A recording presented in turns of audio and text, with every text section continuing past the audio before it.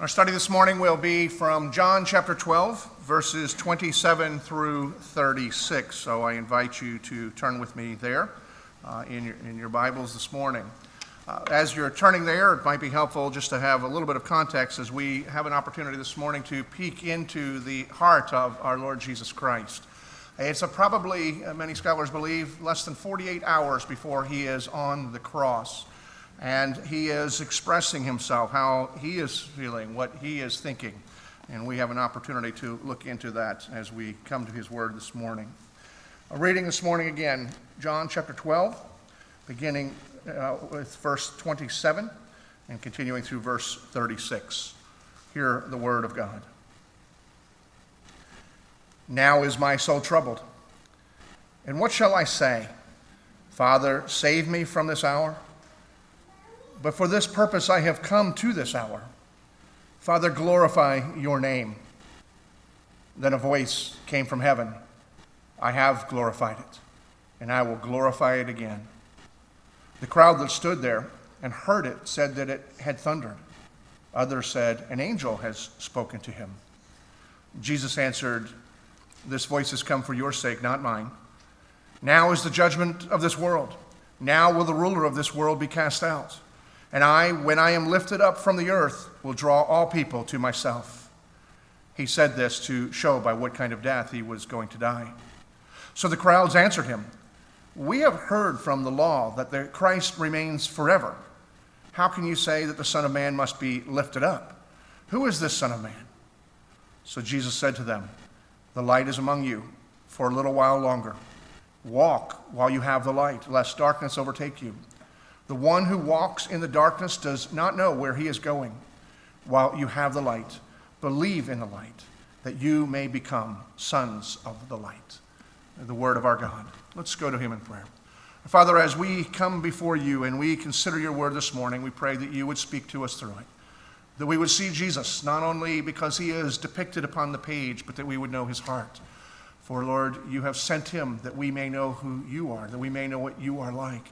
And so therefore, allow us to see you in him. You've also sent him because we who believe are being transformed to become more like him.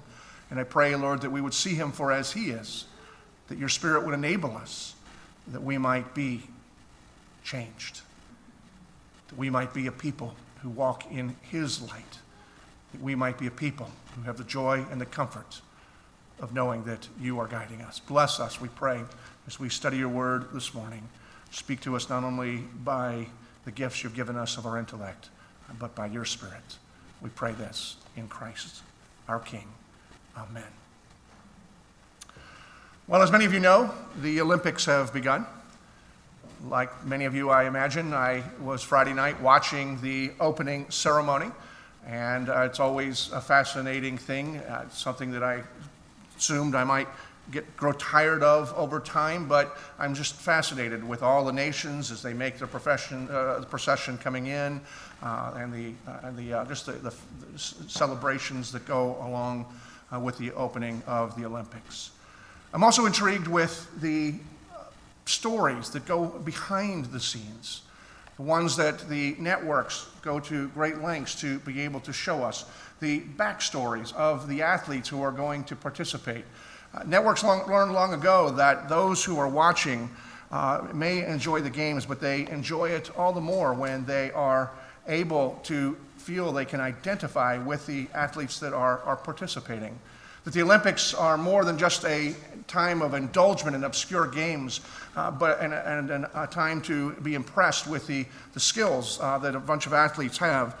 But it's an escape, it's an opportunity to feel like you have some part, whether you're cheering for the athletes from your nation or from those whose stories are particularly compelling. They realize that if the watchers knew something about these people, knew the hurdles in their personal lives they've had to overcome in order to get to this level of excellence, that the people would be more intrigued to watch, and they would continue watching, and for the network's purposes, then more watching, more commercials, more money. But for those who participate, there's more enjoyment in the game because there's more of the sense of vicarious connection with those who are performing.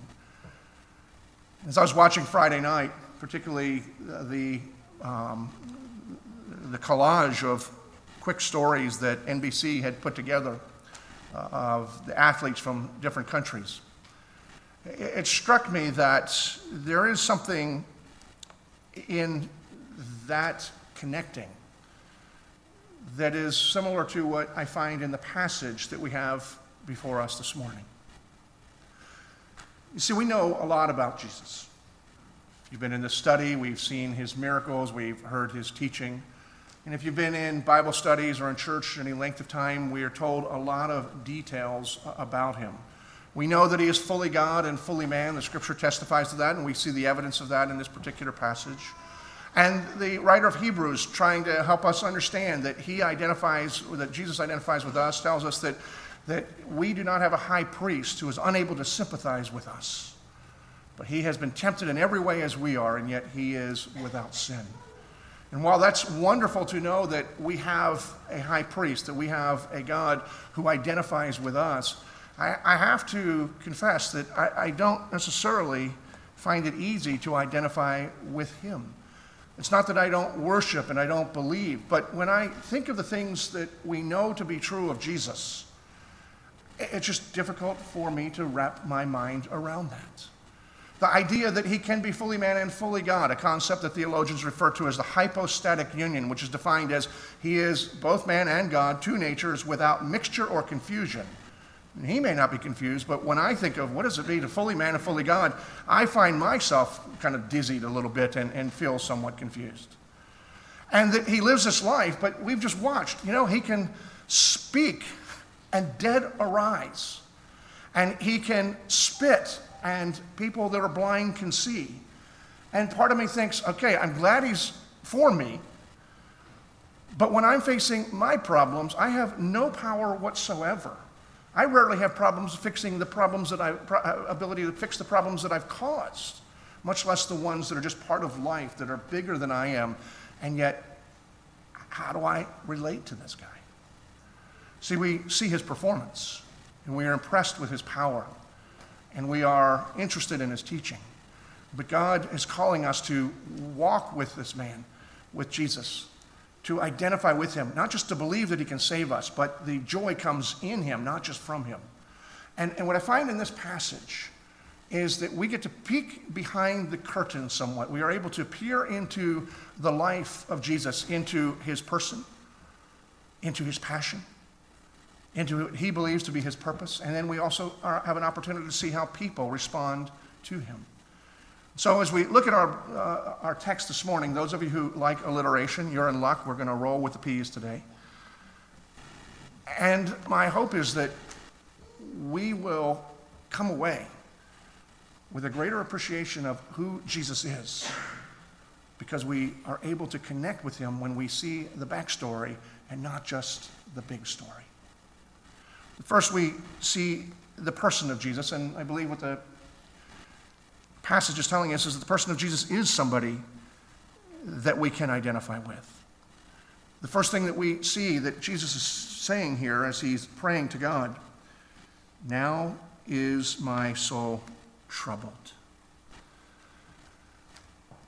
And we can sympathize with that. We might recognize that we have our own angst at times, own difficulties, but it might also be quite possible to look at this passage and just think Jesus was having a bad day.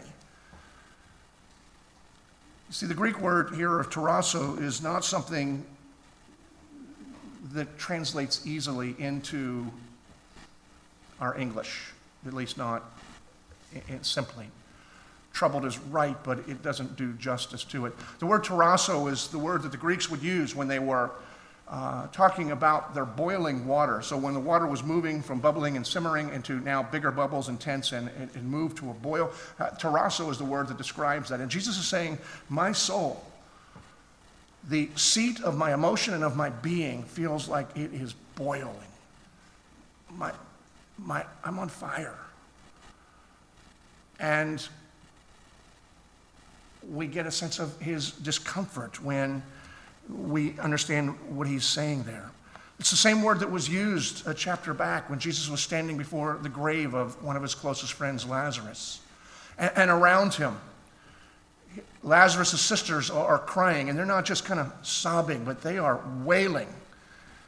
And we're told Jesus' soul was troubled, was boiling before Jesus himself wept, before Jesus bawled. We see that still, at this point in time, interacting with these people, that he is not just having a bad day, but that he has an intense problem, an intense angst in his life. Which begs the question, why was he struggling so much? Well, again, we know that it was only a few days before he would go to the cross. Whether it was Tuesday or Wednesday, scholars are not sure, but it's quite likely that he was less than 48 hours away. And he was fully aware of everything that was going to happen. He was fully aware of everything that he was following, and aware of the time to come in. He knew when it was the hour, and everything was unfolding. There was nothing that was a surprise to him. And Jesus was about to experience something that he had never experienced before. You see, John tells us at the beginning of this gospel that in the beginning was the Word, and the Word was with God, and the Word was God. And then skips ahead a couple verses and said, and then the Word became flesh, and he dwelt among us for a while. In other words, Jesus is that Word, and Jesus has always been with God the Father, and Jesus himself is God, and he has always existed within that unity. And yet we're told by Paul, looking backwards, describing to us what Jesus had done on our behalf, is he said, here's what happened on the cross that Jesus was looking forward to, that he who knew no sin became sin on our behalf. In other words, Jesus, who himself had always had unity with the Father and always been the essence of righteousness and godliness, who despised sin, he was going to not just be charged with our sin, take our sin upon him like he was putting it on like a shirt, but the graphic language is he was going to become sin. He was going to be the embodiment of that sin, and the full wrath of God was going to be poured out upon him. That itself is troubling. We can understand where somebody would be anxious if that was going to be the case, that the full wrath of God. I mean, just think about the full force of the United States military being turned against your house. And that's nothing as compared to the power of God. And yet, even as troubling as that is, I don't think that it was a few, thorns or a few punches or even a few nails that he was as anxious about, as true as that was. But Mark in his gospel tells us that at the last moment on the cross, Jesus cried out, Eloi, Eloi, lama sabachthani, which means, my God, why have you forsaken me? See, Jesus' heart was troubled because for all of eternity, not just all of his life, but all of eternity, he had been in perfect fellowship with his Father. And now, in just a few hours, that relationship, that identity would be severed. It was what he despised, and he was alone. And we can get a better picture then of why Jesus was feeling significant angst. He's not just going through a bad day, but his soul is boiling because this is not the way things are supposed to be. Jesus says, as he goes on in the prayer, and he's talking to both God the Father and sort of talking to himself at the same time, so what shall I say? Father, deliver me from this? Now his answer ultimately is that's not the way that we're going to go, but the fact that he brings that up is an indication that that was on his mind. In other words, he was suffering such angst at the anticipation of what he was going to experience. He's thinking, maybe we'll do another way. I really don't want to do this. So maybe I can pray. And he thought, no, I'm not going to pray that. I'm not going to pray that this be taken from me, because this is the purpose for which I have come. But we see in him somebody who experiences to intense level the kind of angst that we experience when we are facing things that frighten us, when we have experienced loss, when we are in the midst of our pain. The fact that Jesus is fully God and he is able to do miraculous things does not mean that he is unable to identify with us. And I because of the times in my own life and feeling deep angst, see that he identifies, I can get my arms around someone like this. He's real. He gets it. He knows pain. In fact, he knows pain to a level that I will never have to experience. This is the person of Jesus, fully man, fully God, but he not only relates to us, but we are able to relate to him. He's not immune. And then we see a little more of him. We get to know him a little bit more, because one way to know somebody is to know what their passions are. And we see Jesus reveals his passion in this passage as well. And the passion of Jesus is the glory of God the Father. Because when Jesus was wrestling with this question, what should I pray? What should I do? Should I pray that God would deliver me from this moment? And as he realized that's not what he was going to do, he says, in the midst of his suffering, in the face of his suffering, he says, Father, glorify your name. See, this was his passion. What he wanted above everything else was that God would be glorified. That was the consuming focus of his life. And even he was willing to engage in and experience immense suffering and even separation from God for the sake that God would be glorified. And the reason I find this important for us to be reminded of is because it's opposite of so much of what we tend to think in our songs, in our devotional lives. We focus so much on God's love for us that we lose sight of the fact that Jesus' primary focus is not the people, but God himself. We don't see Jesus anywhere in here saying, I don't want to do this, but I'll take one for the team. Somebody's got to do this, because if nobody dies and becomes the sin on their behalf, then they're up a creek. And certainly that was part of it. He was aware of that, and his love compelled him. But here's his prayer, and here's what we see overwhelmingly in the scripture. His primary focus, his primary passion was that God would be glorified. And it's important for us to recognize, because we are so tempted to think in terms of the world revolving around us, that we think that Jesus' primary focus was us. In fact, there's a wonderful hymn, that our new contemporary hymn that Michael W. Smith sings that I really, really like, except for that little heresy part, that says, like a rose trampled to the ground, you took the fall and thought of me above all else. That's beautiful. It's not right, but it's beautiful. And because we see into Jesus, here's Jesus' own words. Nobody better testify than this. He's not singing you and you and you. And Camper and I had a heresy sing-off this morning. You should have been there. But anyway, that's,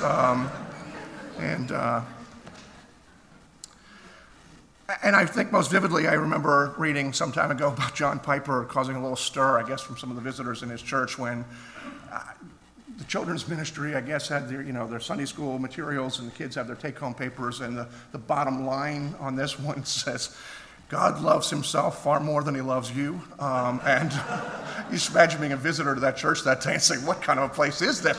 I mean, Jesus loves me this way. This just seems to be wrong. And what we need to recognize is that Jesus' primary passion being for the glory of God in no way negates his love for us. In fact, it does something that we need to recognize. First of all, it takes the focus off of us.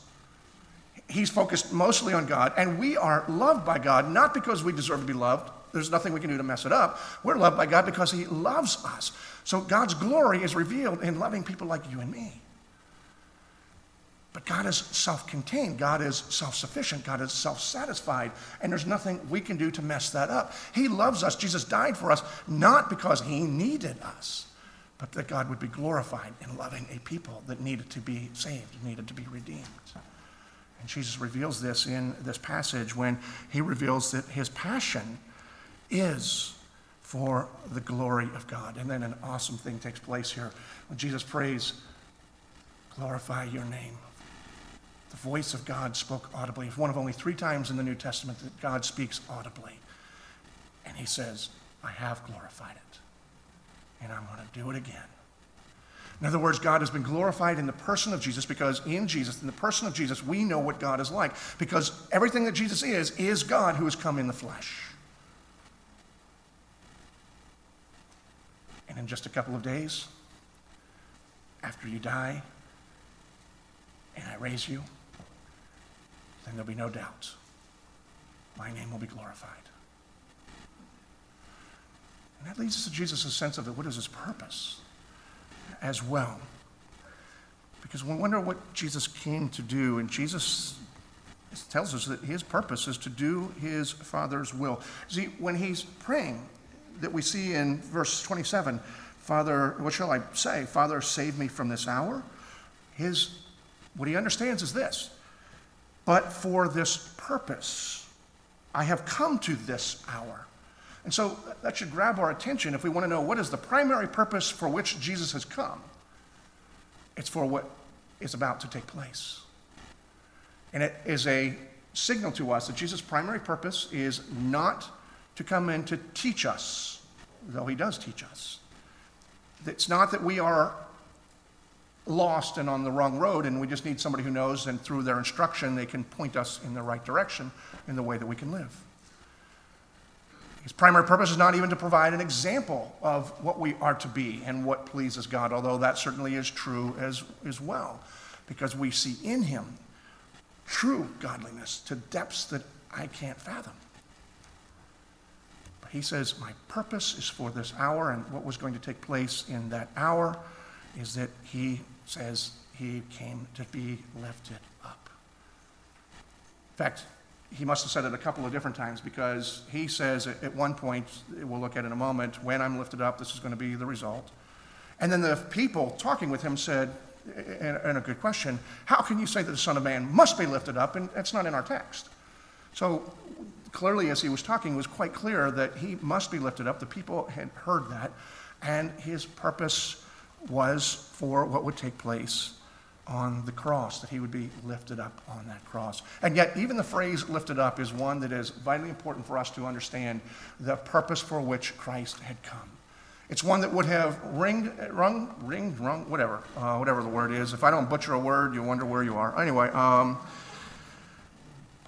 in the ears of certainly the religious leaders that were there, and probably most of the Jewish people. The Greek people may not have recognized that were there, but those who had grown up in the synagogue Sunday school would have probably recognized the phrase lifted up. It refers back to what took place with the Israelites while they were wandering in the wilderness. In Numbers 21, we are told that there was a time while the people were wandering that they became a little tired of all of this nomadic life. Meals were somewhat mundane. They weren't sure where they were going or when they were going to stop, and people get a little edgy. It's understandable. And when they got a little edgy, they got tired not just of their life, but they got tired of God, and they began to rebel. Some just grumbled, others openly rebelled. And in order to bring discipline and bring them back, the Lord brought upon them a plague of snakes, or a whole bunch, or a den of snakes that were all over. And some of the people were getting bitten, and these were poisonous snakes. And so people were getting bit, and they died. When they realized that they were in this circumstance, they began to cry out and ask for deliverance. And Moses, speaking to the Lord said, okay, here's the remedy. Make a bronze snake, put it on a pole, and lift it up. Now, I have to imagine Moses thinking for just a moment, and certainly the people when he brought that up saying, this is a trick thing, because, we've made bronze things before, and you didn't like it much. In fact, that's part of our problem. And the serpent, does that make any sense? I mean, they're the problem, and the serpent is a representation of Satan who is in the garden. And we're going to lift him up, and then the promise of God says, when the pole is lifted up, anybody who looks upon that, they will be healed and set free. And as perplexing as it is, it was not only God's remedy for their circumstance, but it was also a foreshadowing of what was to come. See, that pole with the bronze serpent represented what Jesus' hour. See, Jesus, who himself knew no sin, he became sin, and therefore the serpent is a great representation for the sin that he became, that God's wrath was poured on. And then he would be lifted up. But whoever is to look upon him who was lifted up and believe for the purpose that he had died,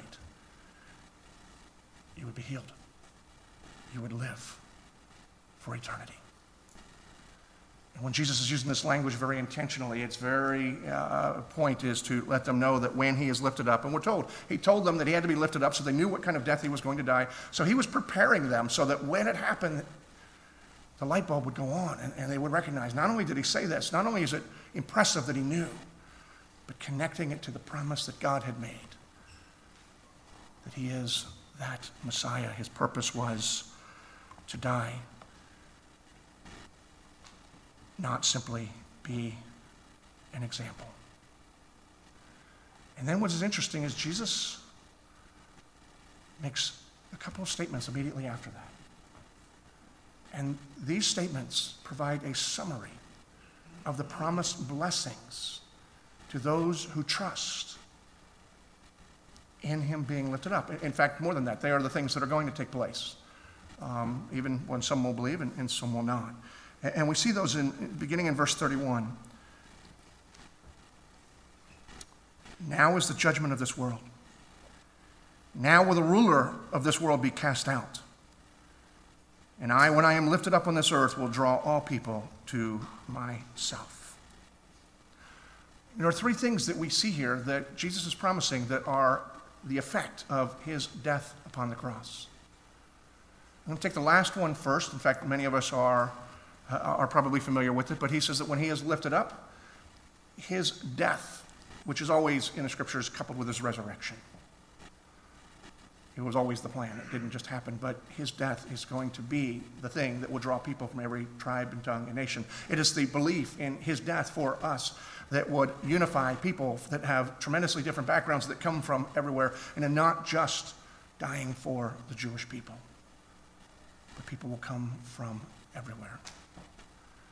And second, he says, now is the judgment. And it's interesting because it's unusual to have two nows. Jesus saying now twice in the same sentence, but now is the judgment. And in there's a sense in which there is a judgment that is still to come, but the decisiveness of what was going to take place in that hour when he was lifted up, it has this effect. The ultimate judgment upon everyone in the world, in all of history, is going to be based upon where you stand in relationship to him being lifted up. It's not a matter of the performance. It's not a matter of the depth of knowledge. It's a matter of, do you believe that he was lifted up as sin on our behalf? And in believing, you were therefore forgiven because he has paid the punishment that we deserve? Or do you not believe that? In which case, you're left on your own to stand on your own record, and we all fall in terms of that. So the judgment that is actually to be executed later has already been decided at the point when Jesus was lifted up. And the answer, our place, is determined by whether or not we believe or disbelieve the purpose for which Jesus had come.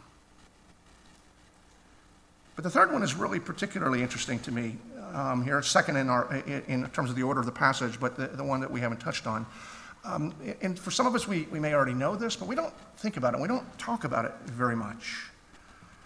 He says, now will the ruler of this world be cast out. And so the natural question would be, who is the ruler of this world to whom Jesus is referring? And the quick answer is, it is Satan.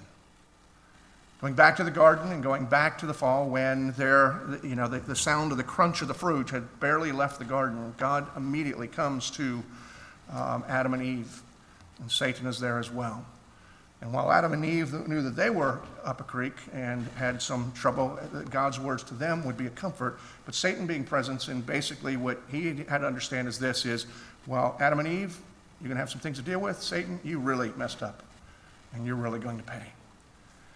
In Genesis 3:15, and what Bible scholars call the proto-evangelion, and yes, I am aware that I've given you two concepts that you can work into conversations this week, the hypostatic union and proto-evangelion, and I'd like to hear about your conversations that you can work this into this week. But meaning the first announcement of the gospel, the first evangel.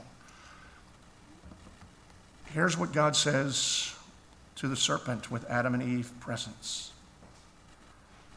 I will put enmity between you and the woman, and between your seed and her seed. And he shall crush your head, and you shall crush his heel. There was a prophecy of a time that would come, is that God was going to send a deliverer who would, certainly be bruised. And bruised in Hebrew, bruised and crushed are used interchangeably. And so he would, hurt this offspring.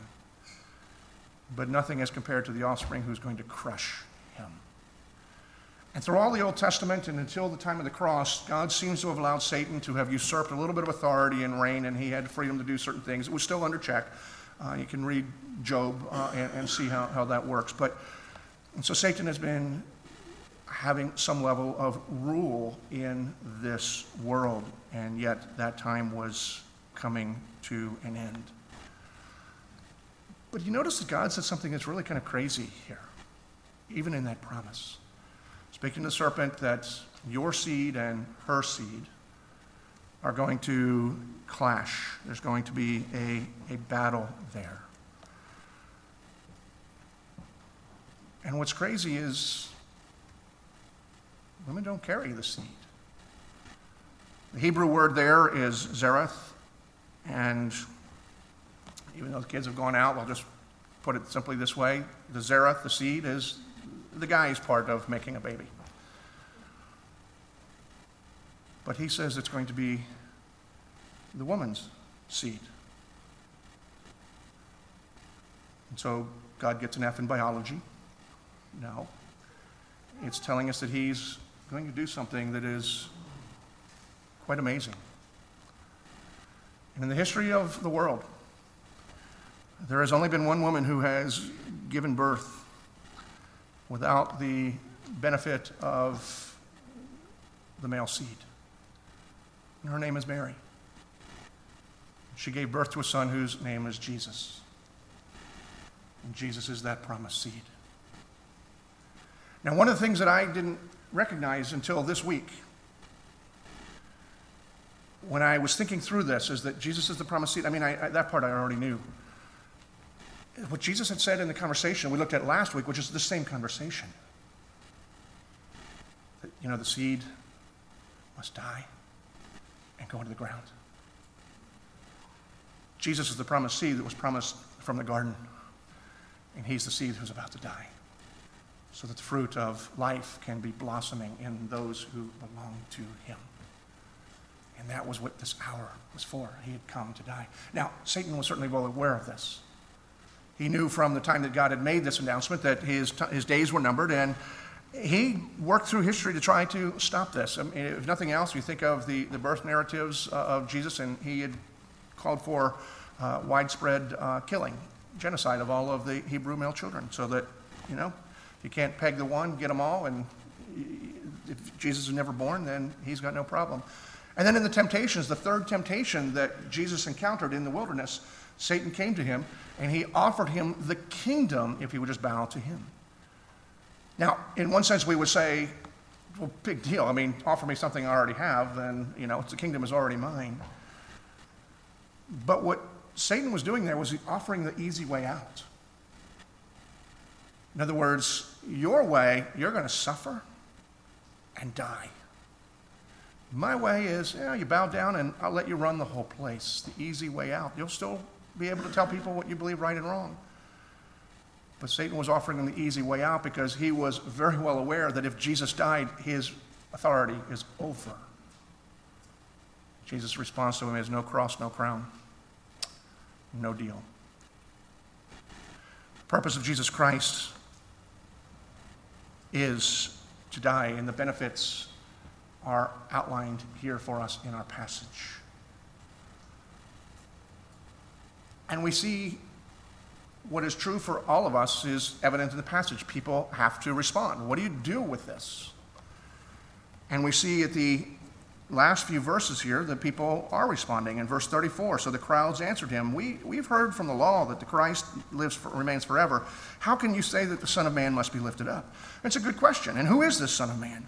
And Jesus responds in a way that seems sort of cryptic. He starts talking about the light. We see that in verse 34. The light is among you for only a little while longer. Walk while you have the light, lest darkness overtake you. The one who walks in darkness does not know where he's going. While you have the light, believe in the light, that you may become as sons of light. And what Jesus is doing here is he's using the imagery of light and showing that he's only going to be with them to make the reader, the people who have heard about it after the fact, think deeply, and the people that he was talking to then, think deeply about these things that you're hearing and that you're seeing. The difference between light and darkness. And it goes back even, the responses of the people that we can see are evident even in the response to God speaking in his affirmation of Jesus when God said, I have glorified my name and I'm going to do it again. We're told that the people there that heard a noise, everybody heard a noise, and Jesus said, you know, that noise that you've heard, that was for your benefit. But you have one group of people who thought it was thunder. Just God's voice sounded like thunder to them. And you had another group of people who said it must be an angel speaking. They didn't hear the words, but they knew something. And these people would certainly, those would be the natural responses of some of the people would be gathered, because the Sadducees of the day, they had all the religious degrees after their name, but they were mostly humanists, secularists. They didn't really have, faith didn't play a part in their worldview. And so it would make sense that people like the Sadducees, there would be the humanists, that they would have heard thunder. They would, whatever the noise was, you attribute it to just natural order of things. Pharisees were very religious, and they believed in the spiritual and in the supernatural, and so they were saying it's an angel. Now, I don't know if they heard like angel, and I grew up in suburban Philadelphia, a lot of Catholic friends that told me that the nuns told them in their classes that, every time it thunders, it's that God's bowling or something, so moving furniture around. So maybe they were more closely related than I thought. And those are not true, just in case anybody's wondering. But they all heard it, but they responded. And I think that there is something of an imagery here that Jesus is confronting with what he's telling the people in the end. He is saying that it is neither religion or irreligion that has enabled you to see the light, but it is by believing in the Son of Man who is lifted up on our behalf. See, all the religious practices don't help us. And rejecting religion and just looking at the natural order doesn't help, but in ultimate need, it's who believes. And I'm going to finish with 3 practical applications that I'm going to touch on very quickly that are consistent with those who believe. The first one would be this. I would say that we would do well to follow the example of Jesus when our own souls are troubled. In other words, in this life, when we experience the difficulties and we experience pain and we are in fear of what is going to come next, there is no better prayer that we can pray than, Lord, be glorified in this.